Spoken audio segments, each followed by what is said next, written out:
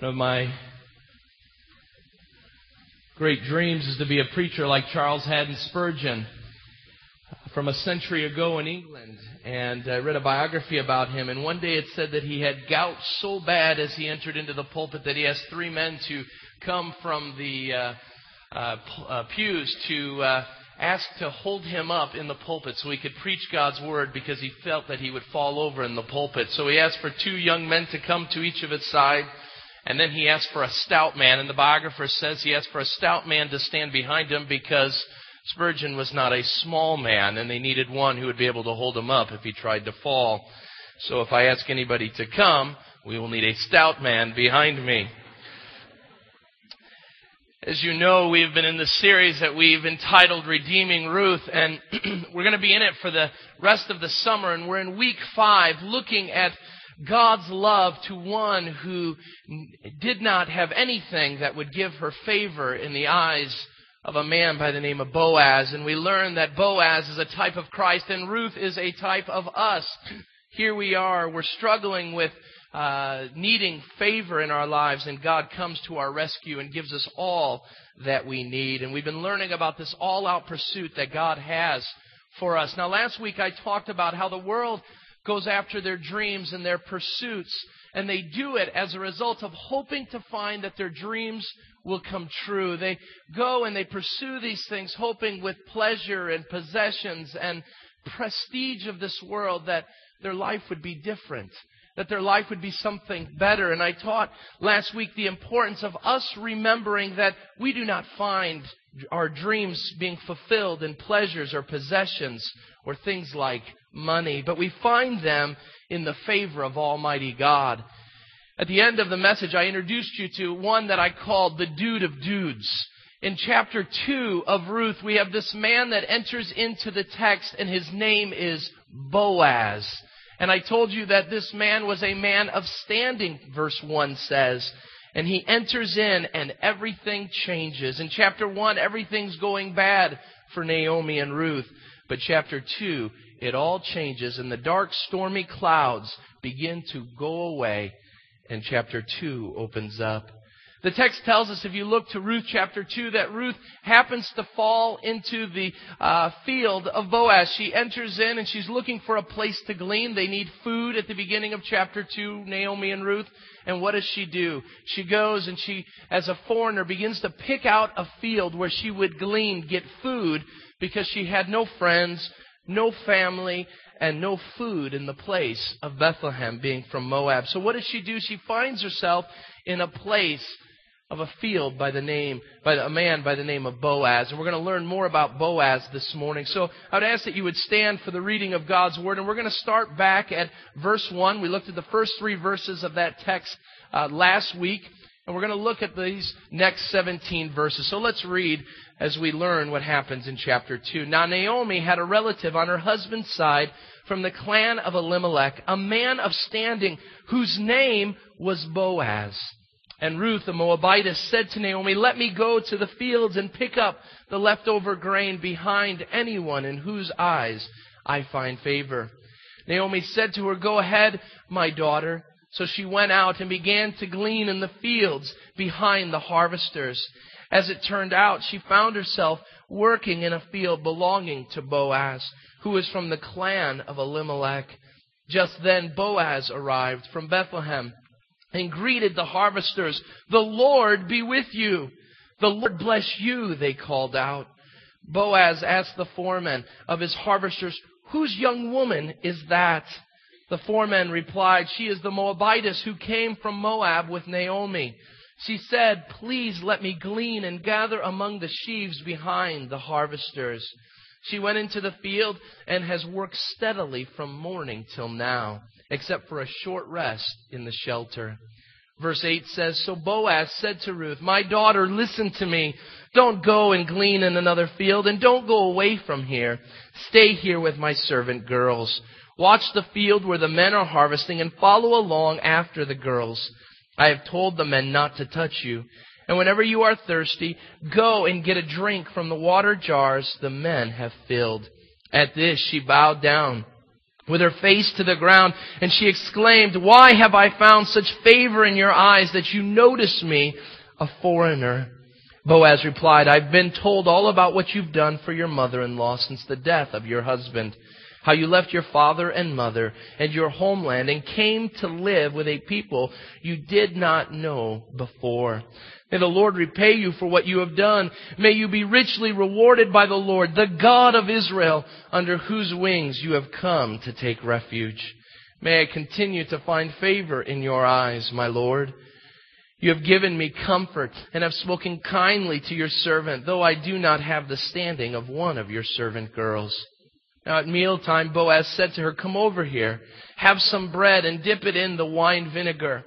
When she sat down with the harvesters, he offered her some roasted grain. She ate all that she wanted and had some left over. As she got up to glean, Boaz gave orders to the men, "Even if she gathers among the sheaves, don't embarrass her. Rather, pull out some stalks for her from the bundles and leave them for her to pick up. And don't rebuke her." So Ruth gleaned in the field until evening. Then she threshed the barley she had gathered, and it amounted to about an ephah. Let's pray. Father God, you say that when we are weak, you are strong. And Father, I pray that that would be a fulfillment in my own life today. Father, I pray as we open your word, as we look at what you have shared by the giving of your Holy Spirit, that we would be a changed people. Father, that we would remember the all-out grace that you have given us. That we would know we are but foreigners, that we are people from a different land, yet you came and you gave us everything we've ever needed. So, Lord, we pray that that would be a reality today, that we too would find the grace that Ruth did in the fields that she was a part of. So, Father, we just pray your blessing upon your word and that your people will be blessed as a result. In Jesus' name we pray. Amen. You may be seated.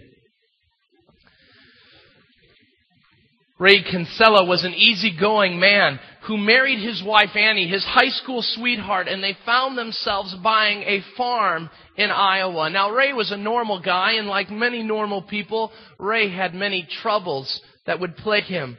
One of the greatest troubles that he had was that his father and his father's relationship would have been defined at best as turbulent.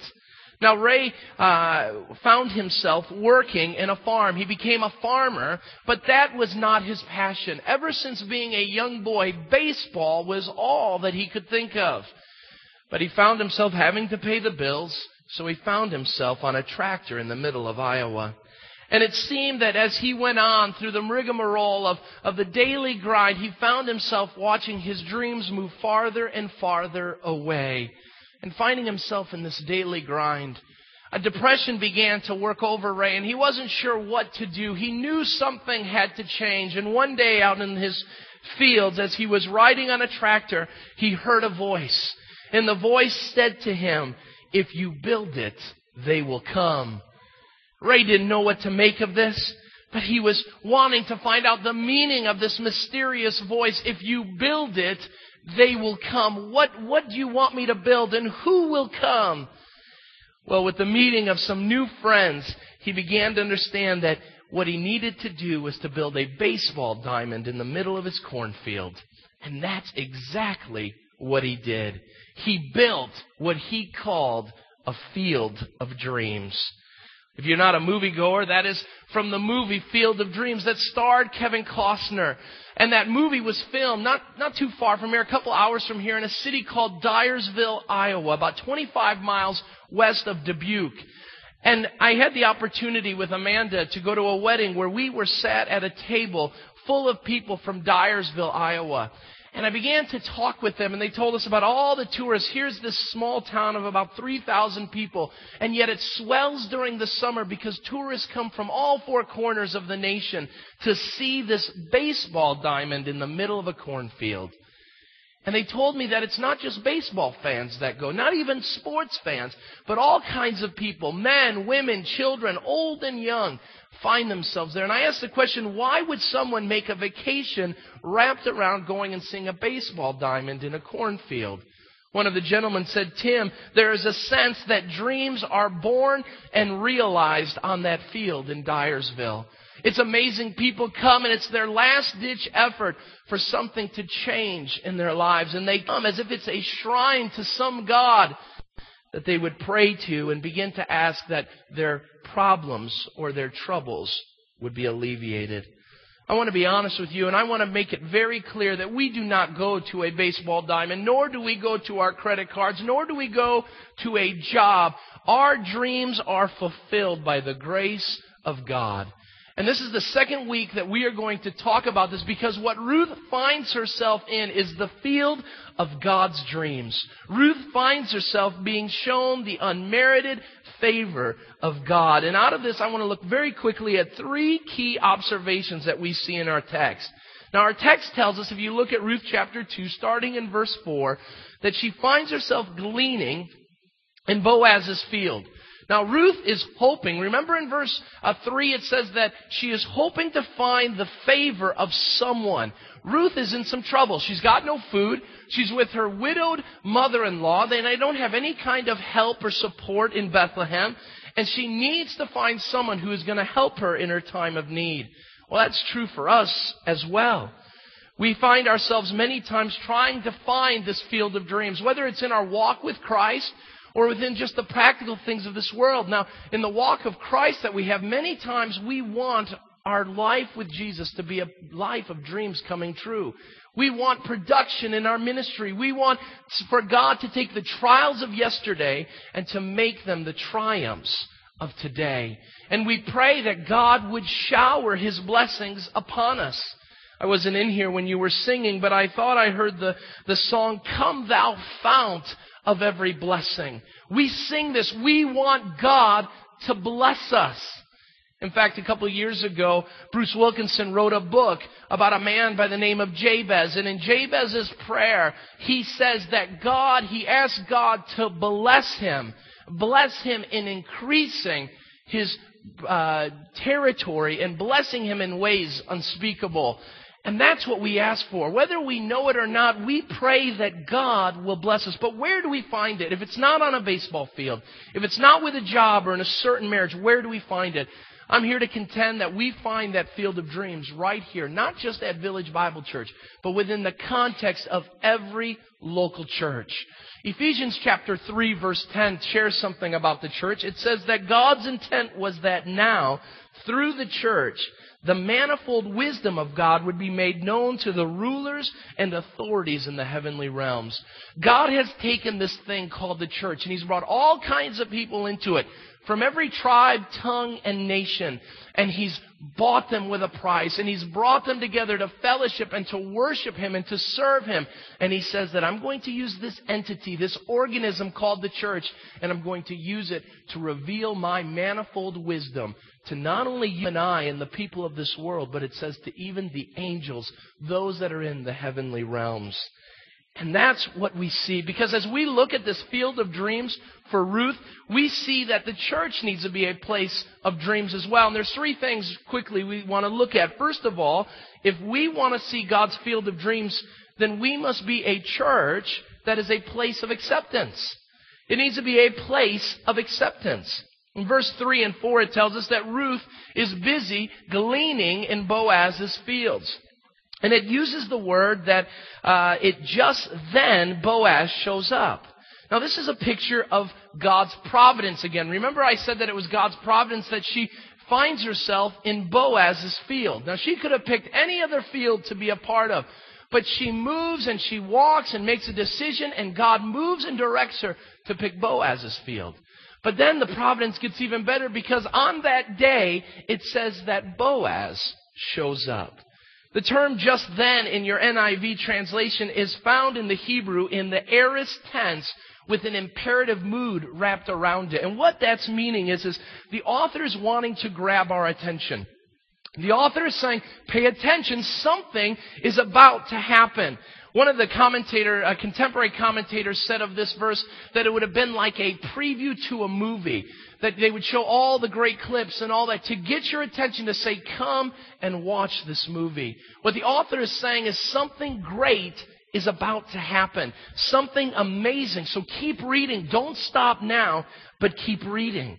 Now we see that Boaz enters into the picture, and we see him beginning to dialogue with his employees. Now we heard that he was a man of standing, and one of the reasons that he was a man of standing was that he was a man of great wealth. So Boaz rolls in, and Tim's translation would be that he rolls up in his SUV, whether it's an Escalade or a Tahoe, whatever it would have been. He rolls up, take a look at his crew. And what does he see? He sees the guys working. And what is the first thing that he says? Now it says that he speaks to them in verse 4, and he cries out to them, "The Lord be with you."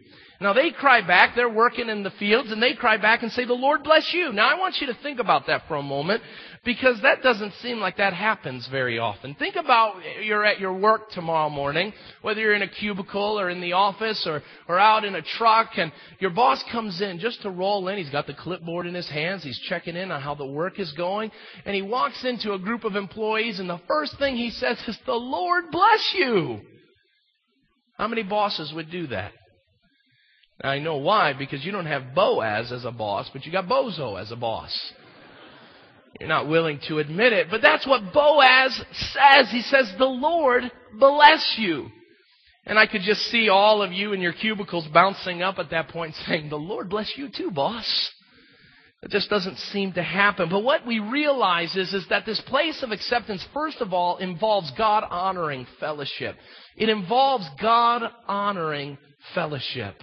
What we see happening here as Boaz is speaking with his employees, we see that there's no yelling, there's no fighting. There is no kind of mention that Boaz is the boss and they're the employees. There's nothing about someone saying, "Well, I want this job or I want that job." There is just a community of fellowship taking place. Now, they speak blessing. This is an Old Testament blessing that's given, and Keith just spent some time with Josh and Debbie giving a blessing from Aaron to his children. And one of the things that we miss out in today's culture is the gift of blessings from one to another. Now, in the Middle Eastern culture, blessings are still a huge thing. Being a Middle Eastern child, my father has taught me the role of blessings in my life. When I was young, there were different times in my life my father would bring the family around and he would put his hands on us as boys and he would bless us with God's provision and God's love and God's protection, and he would pray over us. There was a time when Amanda and I were about to be engaged, and he put his hands on both of us and he prayed God's blessing over our new life together. Now, just even a year ago, our family, my brother was going through some trials with his family. Amanda and I were going through some trials. And my father felt this was an attack from the evil one. And he came as the patriarch of our family. And he brought all the little children together and he blessed our family. And he said that the Lord would bless us, that the Lord would keep us, that he would pour out his love upon us. I want to contend this morning that we're not doing enough blessing in our families today. We're too busy. We're so busy running Sally and Joe to the different soccer games and volleyball games and the school events that we're not spending time praying and blessing our children. For those that are going to have their children leaving for college, I ask you, I plead with you, you pull that family around and you pray over that young one that's heading off to school. Take time. Stop, fathers. Be the spiritual leaders that God has called you to be. And you put your hands on your family and you pray God's blessing over them. You may be having difficulties. You may be having struggles. That's why even more you should be praying a prayer of blessing. Well, what does that mean for us in the church? What it's saying to us is that we need to be a people who blesses one another. Now, when visitors walk into our midst, do they see a people that are busy just going and doing ministry, busy going about doing their duty, or do they find a people who are blessing one another, who are encouraging one another, who are calling and praying that God would just come and meet them right where they're at? It was so great to be out in the foyer waiting to come in, and people just come up and say, "I just want to pray for you." And they just stopped, and they were heading one place or another, and they just stopped and said, "Let me pray for you." That's what people need to see, because that's where they see acceptance. Now, the second thing we see is that this acceptance is seen in the grace that's extended to foreigners. Now, if we want to be a field of dreams for people, then we must be a place that accepts. Now, we do that through the fellowship that we have as a church, but we also do it as we extend grace to those who are not like ourselves. Now, the text tells us, if we were to look through the 4 chapters of the book of Ruth, we see that 9 times the author says that Ruth is the Moabitess, or Ruth is from Moab. Now, I don't know what Ruth might have been thinking if she was reading this book, but if she was sitting there, she would say, why do they keep calling me Ruth from Moab, Ruth the Moabitess? In fact, even in verse 10, if you were to look, she says to Boaz that I am a foreigner. This is the label that she has. Now, to be called Ruth the Moabitess or from Moab would not be something that would be praiseworthy. In fact, it's amazing that it was something that was probably even a knock on who she was. Now, why? Well, we learned in week 1 that Moab was a place of great sin. And Moab was full of disobedient people. We know that the Moabites did not serve the God of Israel, but they served a god named Chemosh, and they worshipped him. And we learned that they weren't just disobedient, but they were depraved. Moab was known for all kinds of gross sexual perversion. And because Chemosh was a god who loved the things of sex, but not the wonderful blessing that comes from that union, he would ask that children, infants, would be sacrificed to the fire. These were depraved people. And of course, as a result of their depravity, they were people that were heading for damnation. They were heading for damnation. They found themselves, because they were not worshiping the God of Israel, they found themselves as being a people who were hated by God. God said that if a Moabite entered into the nation of Israel, that 10 generations would have to pass away before they would enter into the temple and the worship of Israel. This was amazing. God did not like these people. They were so sinful, and His holiness cried out against their sin. Now, what does that mean? Well, that adds a whole bunch to Ruth being called the Moabitess. Maybe today you find yourself being labeled because of something. Maybe it's because of your sin. Maybe it's because of something your family did. Maybe it's because of a mistake you've made. Learn from Ruth. That Ruth takes that and she doesn't push that away. She says, don't call me a Moabitess. She doesn't say that. She just continues to live a life of faithfulness. And maybe you're remembered for things as a youth, and maybe you're remembered for the dumb mistakes that you made. Don't try to talk those away. You just serve God faithfully. Now, the text says that grace was shown. How are we to see that within our own body? This church continues to grow beyond measure, and we're so thankful for it. But I want to encourage our people with something. As God continues to bring people here, we are by nature a Caucasian suburban church. As we continue to see the Chicagoland area move, we find ourselves bringing in more people. Now, the people that we're bringing in, as you look around, we're not multi-ethnic. We're Caucasian. But I'm going to tell you something. As God continues to grow us, I pray that God will bring in all of the nations into this place. I pray that we won't be a white church, but we will be a church full of all kinds of people with all kinds of accents. But not only foreigners in that way, but foreigners when it comes to people just like Ruth who come from a place of disobedience, depravity, and those that were heading towards damnation. You know, there's this sense in churches that we spend too much time here hanging out in our holy huddles, that someone walks in and they don't look like us. Someone walks in and they don't talk like us. Maybe some 4-letter words come out of their mouth. Maybe they're divorced. Maybe they've got some issues. Maybe they've got a child out of wedlock. Whatever it is, they're not like us. And what do? We look down our noses at them and we say, well, you know what? Go ahead and clean that up. And when you get that cleaned up, come on back. You know, right now it's probably not good. You would cause trouble within the church. You know what? Go for a while. Maybe come back later and we'll deal with you. I want us to understand something very clear. If we want to be a field of dreams, we must be a place of acceptance. So what does that mean? Now, in a world that finds mainline denominations walking away from biblical truth and accepting all kinds of people in their lifestyle, where's the balance in that, Tim? Where do we find the balance? The balance is that we call all people to repentance. And we say, you want to worship here? Wonderful. You come. But if by your coming you are saying this, I want to get right with God.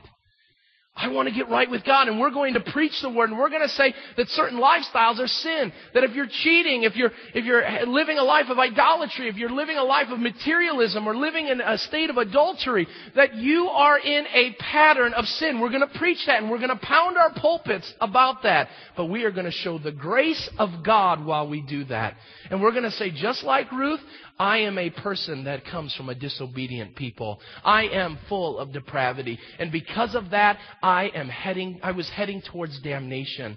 But Ephesians chapter 2 says that it was not because I reformed myself, but it was because God came, and it says, but God, because of His amazing love and mercy for us, made us alive with Christ.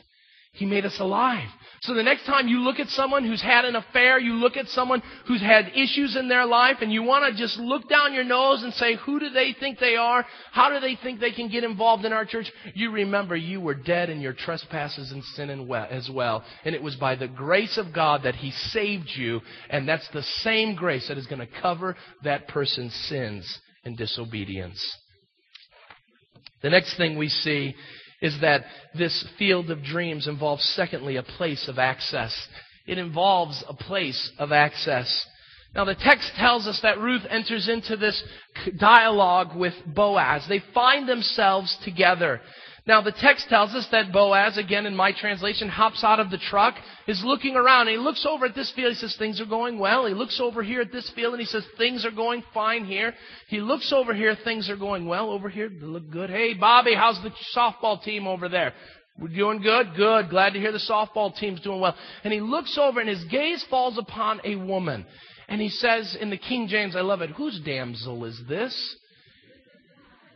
In the Tim version, it's, okay, who's the hottie? Who's that lady over there? What's her name? Now, we know that from scholars that Boaz was probably an older man. He was a relative of Elimelech. They believe that he was probably 50 years of age, where they believe that Ruth was probably in her early 20s. There was an age difference. And he says, whose young woman is this? Now, Boaz goes and asks the question to his overseer. Now, the Hebrew says that this local overseer that's working for Boaz was a young man. I want to call him Johnny College. He comes out, he's probably interning, probably the summer job. He's got his clipboard all excited. And he says, boss, I know exactly who she is. I'm doing a good job. And he says, okay, Johnny, who is it? Johnny says, hey, that's Ruth. Remember we heard Naomi came back, Elimelech's wife? They came back and she brought back her daughter-in-law. Remember Elimelech died in Moab, and Mahlon and Chilion, they died as well? Well, here is Ruth, the wife of one of the boys, and they've come back. Now remember, she's a foreigner. Remember, she's got nothing that would be of any service to Boaz. So he begins to inquire about her. What has she been doing? Now look at verse 7. Here we see not only who she is, but listen to what it says at the end of verse 7. She went into the field and has worked steadily from morning till now, except for a short rest in the shelter. The Hebrew dialogue there is what's going on. We learn that this is a picture of her character, that she is a hard worker. It was known back in the days that not all women worked hard. Of course, that's the case in our days as well, just like there are men who don't work hard. But this was a woman who found herself in a jam, and as we learned last week, she put her nose to the grindstone and she served her mother-in-law by going and getting food. Now, what happens? This access leads to some things. First of all, it leads to a direction. It leads to a direction. In verse 8 it says, so Boaz said to Ruth, my daughter, listen to me. Don't go and glean in another field, and don't go away from here. Stay with my servant girls. Watch the field where the men are harvesting and follow after the girls. This is what Boaz says. He says this, all right, you're not to go anywhere else, Ruth. I like who you are. I like what I've heard about you. I want you to stay here. Here's the parameters of where you need to go get food. You don't need to go anywhere else because I've got everything that you need. Now think about that for a moment. Isn't that what God does with us as well? Isn't that the job of the church? The church is not only to equip equip the church for the works of service, As leadership, we're called to do that. But we're also to give direction. Each and every week we enter into this place and we go to our Sunday school classes and our small groups. And what do? We tell people, hey, stay in the field of God. Don't go to someone else's field. Don't pursue other things. Stay here with God. He's got everything that you need. And though there are going to be tempters that come and try to lead you away from the field of God, don't go anywhere else. Stay here. Now look at what he says as well. He doesn't just tell her that she can stay there, but he tells her how to glean. He says, follow behind my men. This is how you glean. Now, all throughout the text, we're going to see that Ruth probably wasn't very good at gleaning. Coming from Moab, she probably did not know what she was doing. She was probably sticking out like a sore thumb.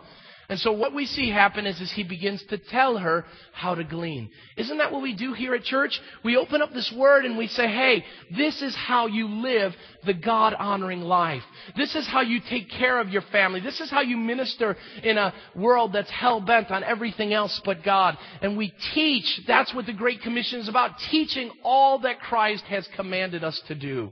And that's what he does. He teaches her what she needs to do. But next, we see that not only that it's not just education, but there's companionship as well. He says, hey, hang out with the young girls who are gleaning as well. Hang out with them. And what Boaz does is he brings forth companionship.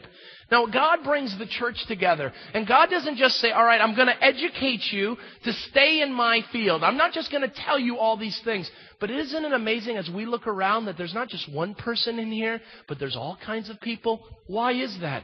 Because God knew that the Christian life was not going to be easy and we needed companionship. And God brings all these people. And I hope that as you enter into this fellowship as a new visitor, as a new attender, that you would see a place that you can come in and be a part of.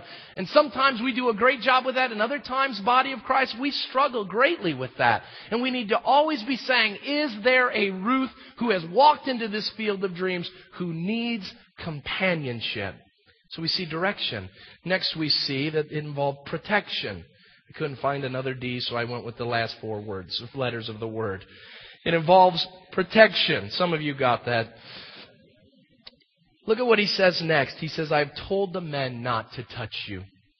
This is Boaz showing his authority. I wonder if he pointed out to the men, maybe there were some wise guys in his group, maybe those that he knew would give the whistle to a nice-looking lady as she passed by, or maybe say some derogatory things. And he looks and he points to Ruth and he says, I want to make it abundantly clear, everyone, no one touches her. It's protection. And he says, I don't want her to be harassed. I don't want her to be talked badly upon. They say later on, don't rebuke her. You don't mess around with this Ruth. She's special. Leave her alone. Let her be. In the time of the law, we know that the law was given that they were to leave the corners of their fields for those that would come, the fatherless, the widows, and the foreigners. That they would come and they would glean, they would take, and this was the food pantry, if you will, the welfare system of the nation of Israel.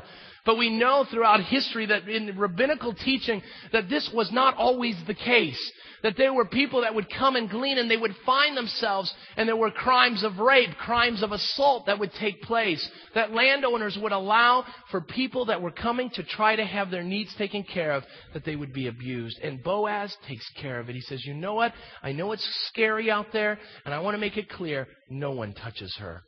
How true is that of us as Christians?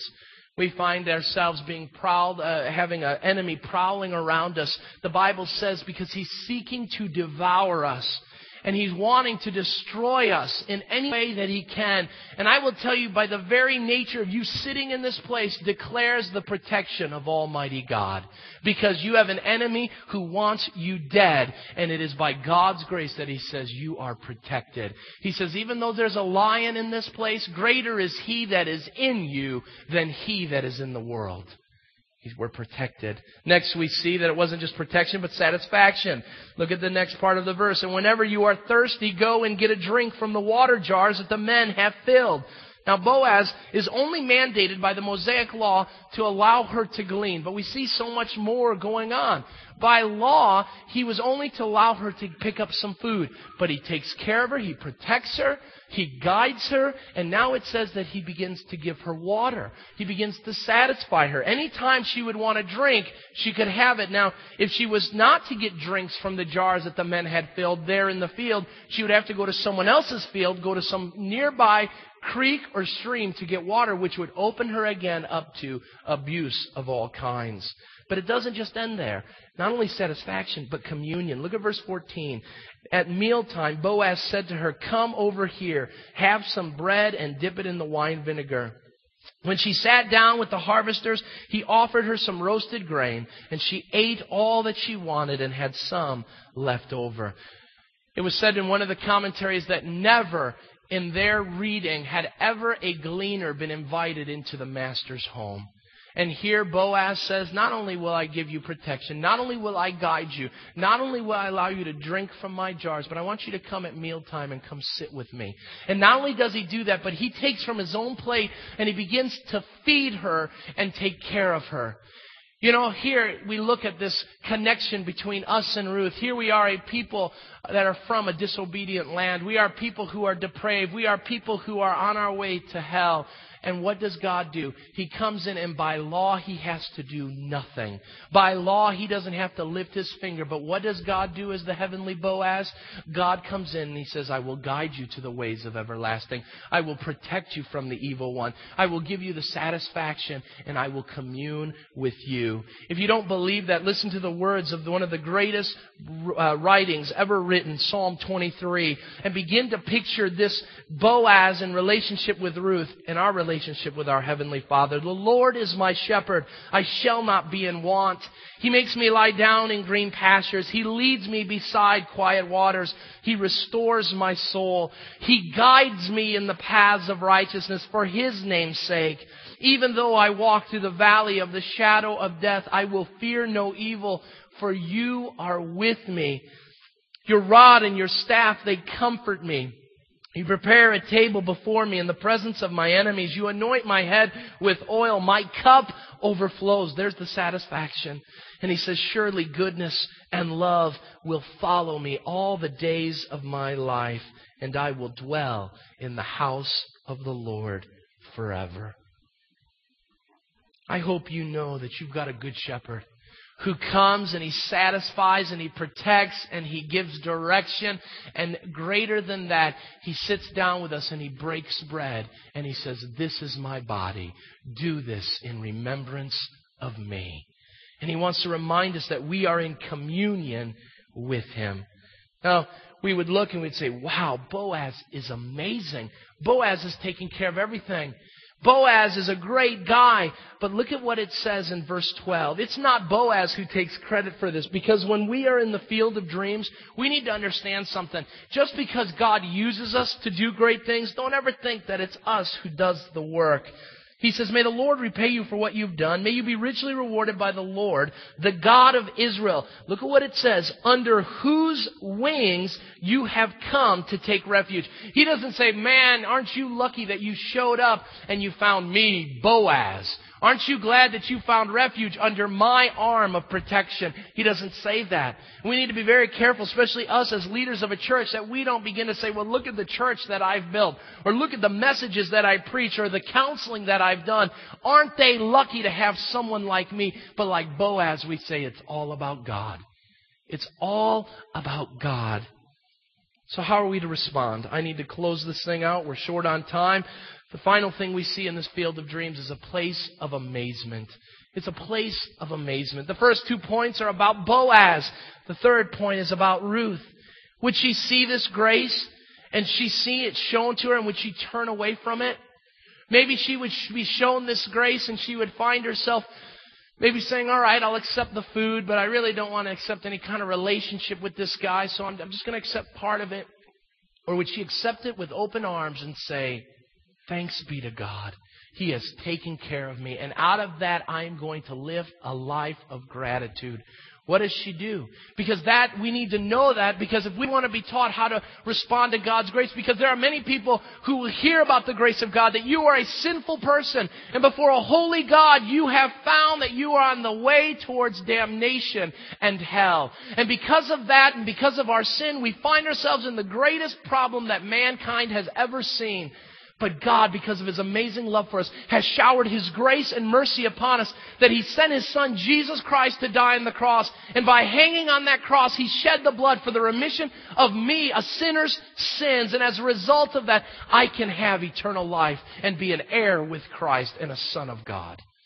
And because of that, I have a choice that needs to be made. I can either say, no, I want to live the way I want to live, and I don't want anything to do with the field that's involved with your field of dreams, God. Or I can accept it and say, you know what, I need it. I need the salvation. I need the food that this guy's got. So I'll take it, but I'm not really going to change. Or I can, like Ruth does, because Ruth picks answer number 3. What does she do? She says, I'm going to accept it wholeheartedly. And I'm going to accept this grace. And I'm going to live a life of gratitude as a result. Well, what does that involve?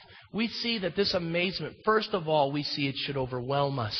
It should overwhelm us. Look at what her response is. At this, she bowed down with her head to the ground, or face to the ground, and she exclaimed, why have I found such favor in your eyes that you notice me, a foreigner?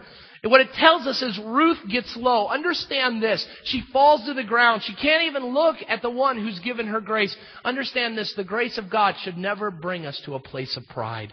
Don't ever think, well, hey, I got the grace and you didn't. Nah, boo, boo. No. It's not about that. It's not about that. It is God taking you and all the sins and all the struggles you have, and He blesses you with gifts unspeakable. And she exclaims, it says she cried out in another translation. She says, why have I found such favor? You know, that should be the question we wake up every time in the morning asking ourselves, why have I found such favor in your eyes? You know, what we find is because of the situations in our life, we begin to bellyache to God. And God, why is my back hurting today? God, why is this not working out the way it needs to? God, why? God, why? Instead of waking up and saying, God, without you, I would be nothing. Without you, I would be dead in my trespasses and sin and on the way to hell.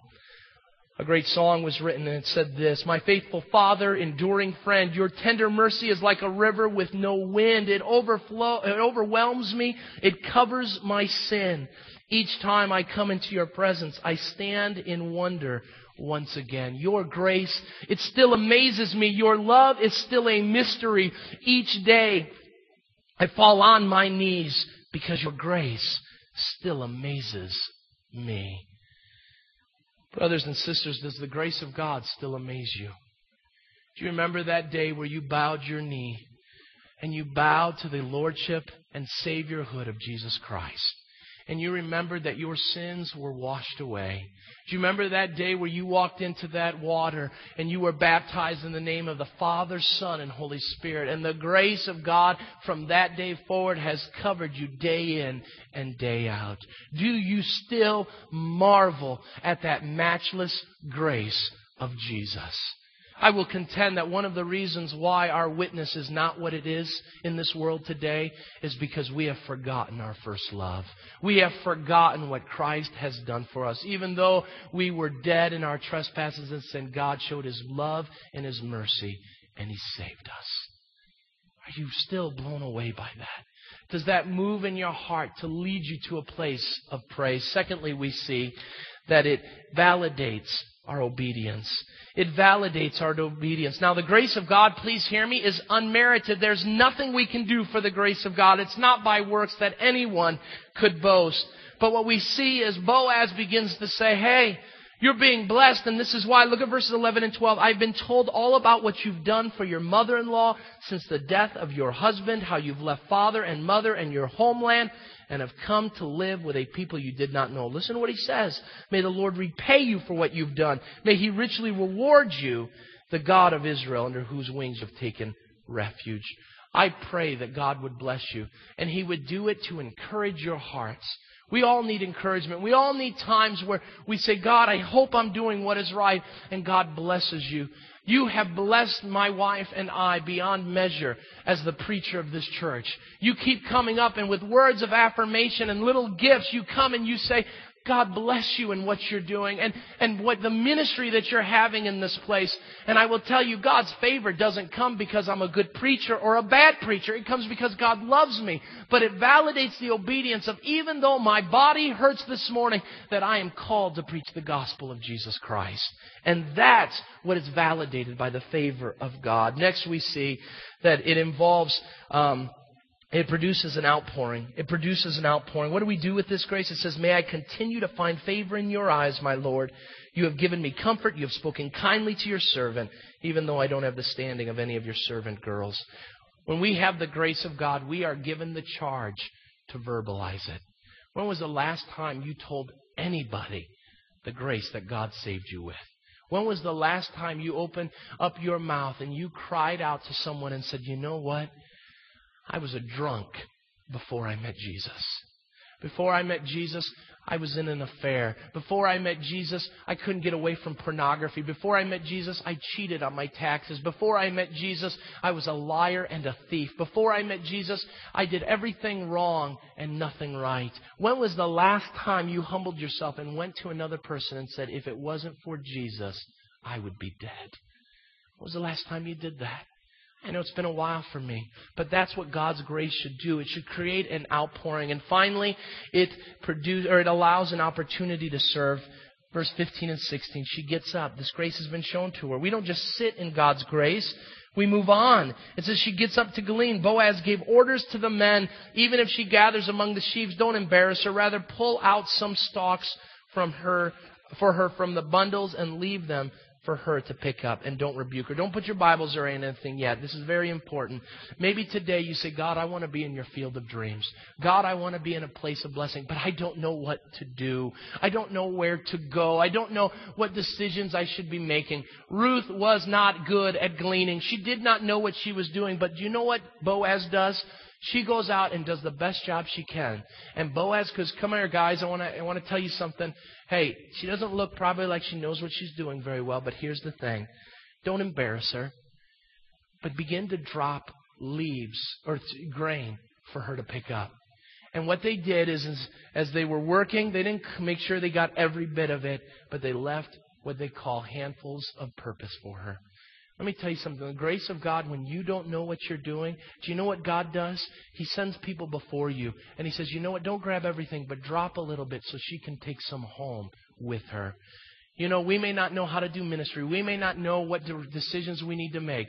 But God calls us to glean in His fields. And as a result of that, when we come to a crossroads where we don't know where to go, what we are to do is just do the job God's called us to and then wait for God to drop little by little before us. It says at the end of verse 16 that she had an ephah full of grain. That is a bountiful harvest for a young woman to bring home. When you're in the field of dreams, in God's field, you will find out that you will not just come home with a little bit, but because God loves you and He cares for you, He will allow you to go home and to send you home with a bounty of a harvest. And why does He do it? So that she could be an encouragement to her mother-in-law. Who does she take it home to? She takes it home to Naomi. The grace of God is that we are given a bountiful harvest. And as a result of that, we take that and what do we do with it? We're an encouragement to others. That is what God calls us to. And that is this field of grace that we see. Next week we'll look at more. Let's go ahead and close our time in prayer. Father God, we thank You for this time. Lord, we have seen Your grace this morning. We have seen Your grace seen in the little boys that were dedicated here. You are the giver of life. And Father, we know that You are a God of grace. You are a God that takes care of our needs. And Lord, we know that in our church there are struggles, there's troubles, there's difficulties. Father, we know that there's issues. But Lord, I pray that we would remember what You've done for us. And Lord, that we would remember that You are in control, that You are working all things out for the good of those whom You love and are called according to Your purpose. And Lord, I pray that that would be an encouragement to our hearts, that we would take this grace and we would share it with all who will hear. So, Father, I pray as we leave this place that we would be a people who are filled with the grace of God, and that because of that grace, we would be able to share it. As Ruth shares her grain with Naomi, we too would be able to share the grace of God with all those we come in contact with. We pray your blessing upon the rest of our day as we leave this place and go to a time of more learning in Sunday school. In Jesus' name we pray. Amen. Go in fellowship with one another.